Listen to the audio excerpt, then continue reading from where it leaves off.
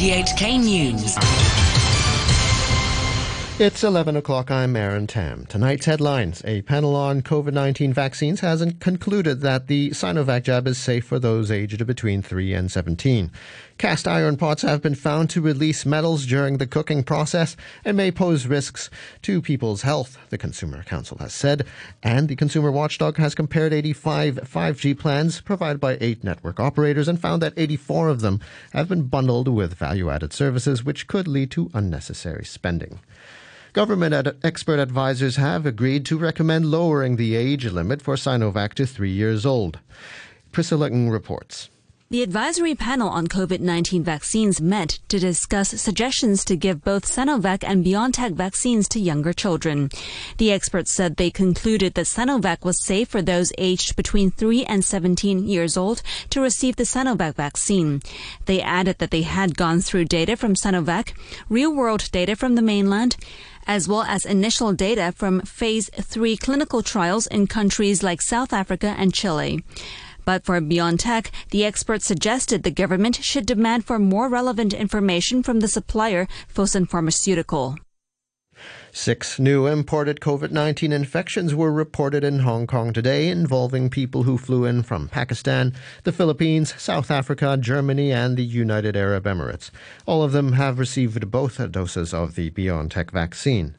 The Consumer Council has warned that some cast iron pots may release a high level of metal during the cooking process and pose risks to people's health. Wendy Wong reports.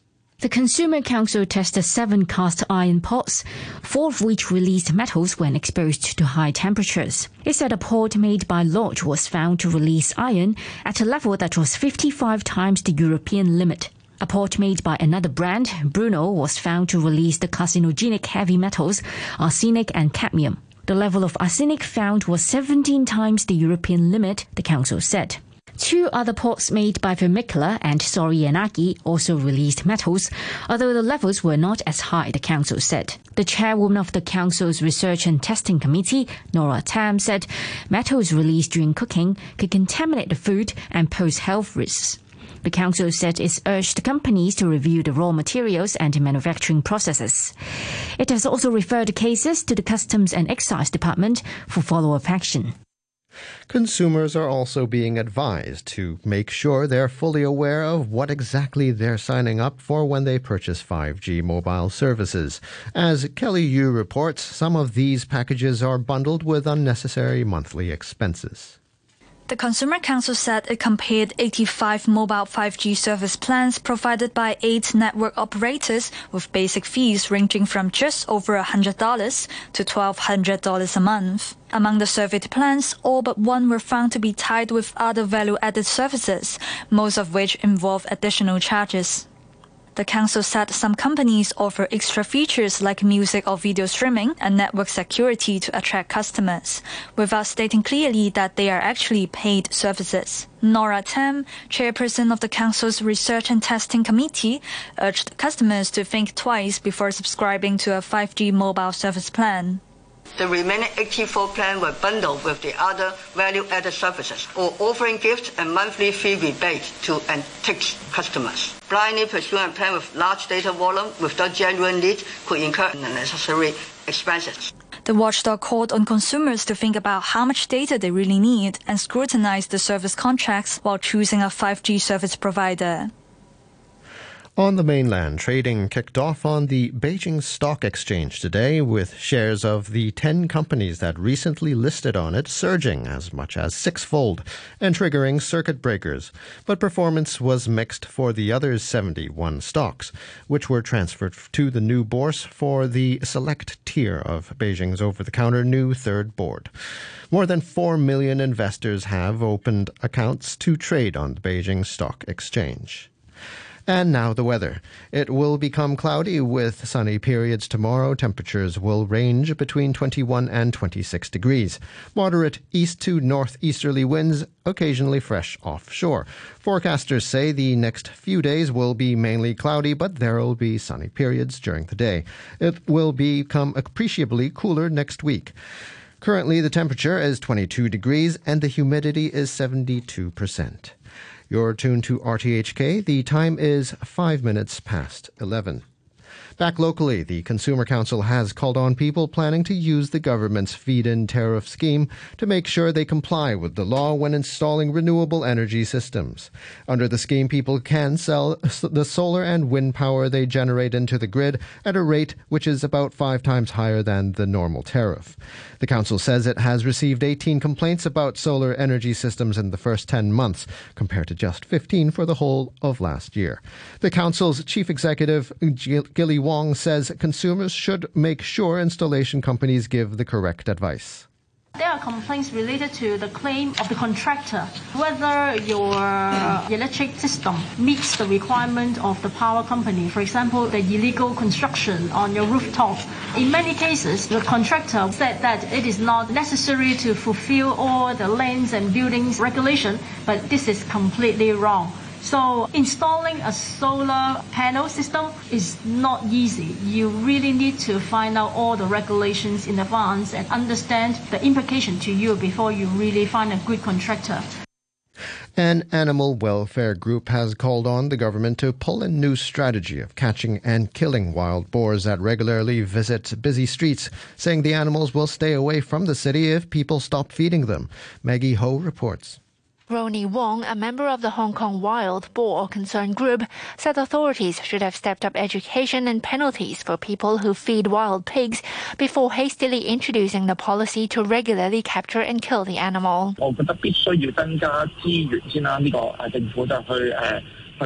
I think the government must increase resources for officers to patrol and warn people. Of course, we don't want to see people who feed wild boars being punished just because they are being too kind. But in the short term, I think it cannot be helped. Mr. Wong told an RTHK program that instead of killing the animals, the government should be putting more manpower into a contraception and relocation scheme that started in 2017, which he said will also reduce the number of wild boars and thus the risk they may pose to people. But Simon Chan, an assistant director at the Agriculture, Fisheries and Conservation Department, said the contraception scheme will be suspended because it had not been effective. He told the same program that there's been a rising number of incidents of wild boars attacking people in recent years. Mr. Chan noted that in the first 10 months of 2021, there were 11 cases of wild boars hurting people rather seriously. So instead of waiting slowly to see if people would stop feeding the animals, authorities will now take assertive action to protect people by reducing their numbers and the nuisance they cause. He added the government may also consider resuming hunting operations to manage the wild boar population. A Baptist University expert says a survey he led showed lower-income families are increasingly turning to foreign domestic helpers, reflecting the lack of childcare support in the city. Adam Chung, an assistant professor of sociology at the university, said his team polled around 500 couples who hired or used to employ helpers between 2018 and 2020 and found that around a quarter of them were from less well-off backgrounds. Professor Chung said many of them hired helpers to do household chores so they could free up time for parenting. Most of them are driven by the demand. They have a very high parenting expectation. They have a very high work demand, so that they have a very intense work-family conflict to solve. More and more lower-income families they are forced to use the practice to release some time for parenting. Food Panda riders are back at work after the company agreed to hold talks with them tomorrow following a weekend strike. Wakas Fida, who helped manage the industrial action, said hundreds of staff in his area joined the stoppage, shutting down food deliveries in Tsim Sha Tsui and the To Kwa Wan area.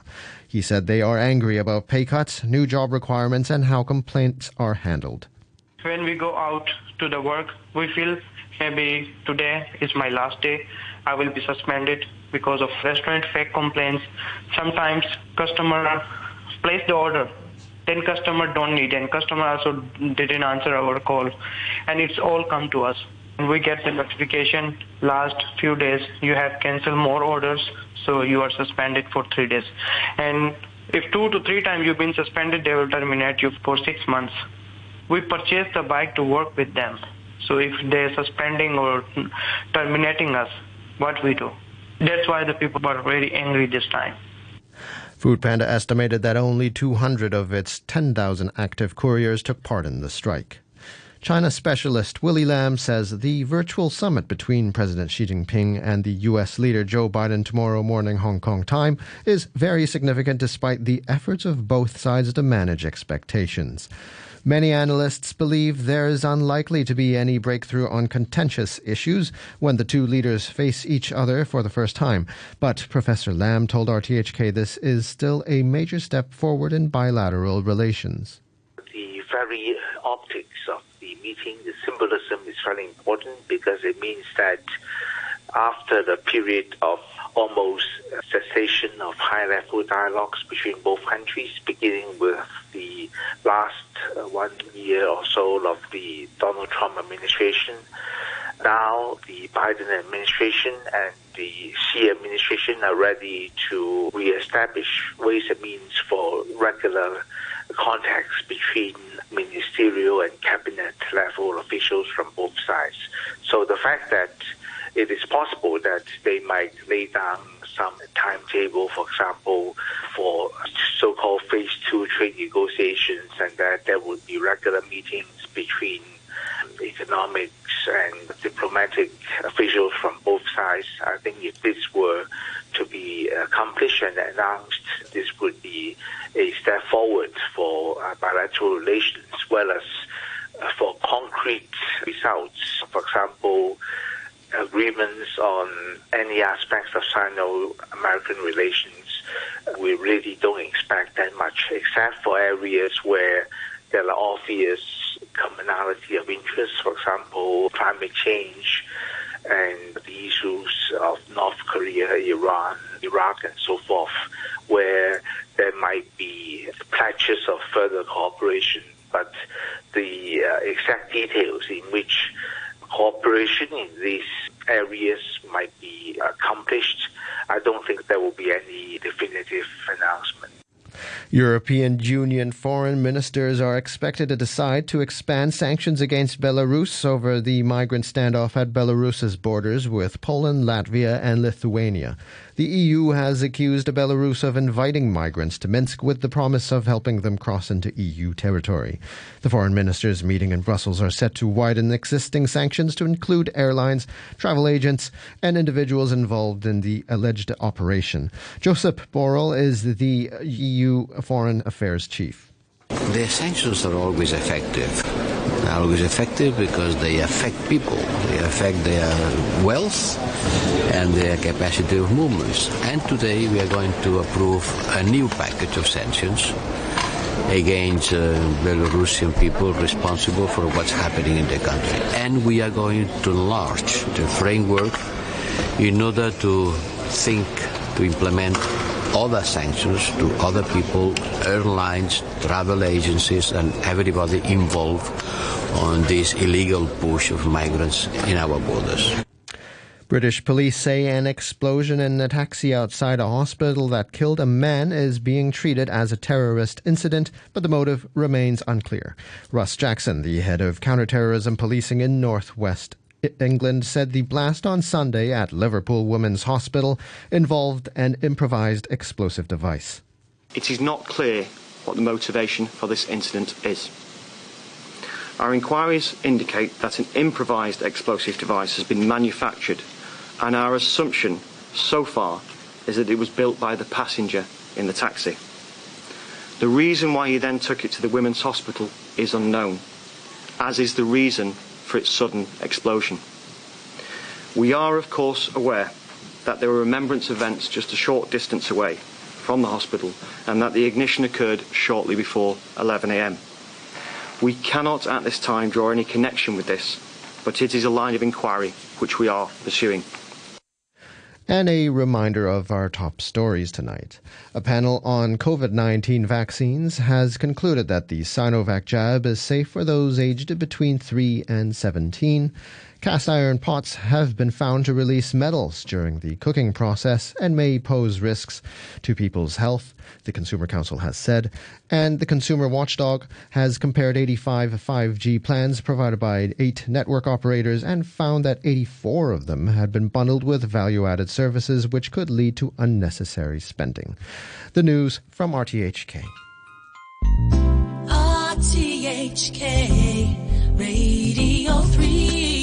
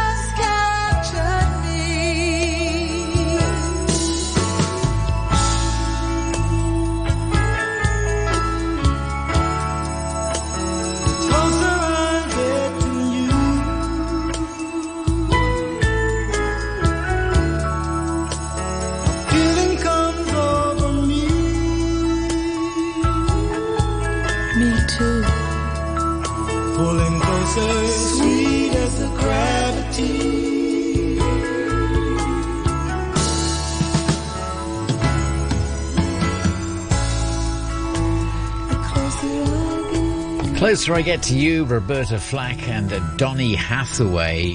The reason they did a lot of music together, well, one of the reasons at least, was they were mates. They were friends from their days at Howard University. They recorded an album of duets, and there was one of them, The Closer I Get to You. Wasn't it featured in Rush Hour 3 with Chris Tucker and Jackie Chan? Chris Tucker playing the part of Roberta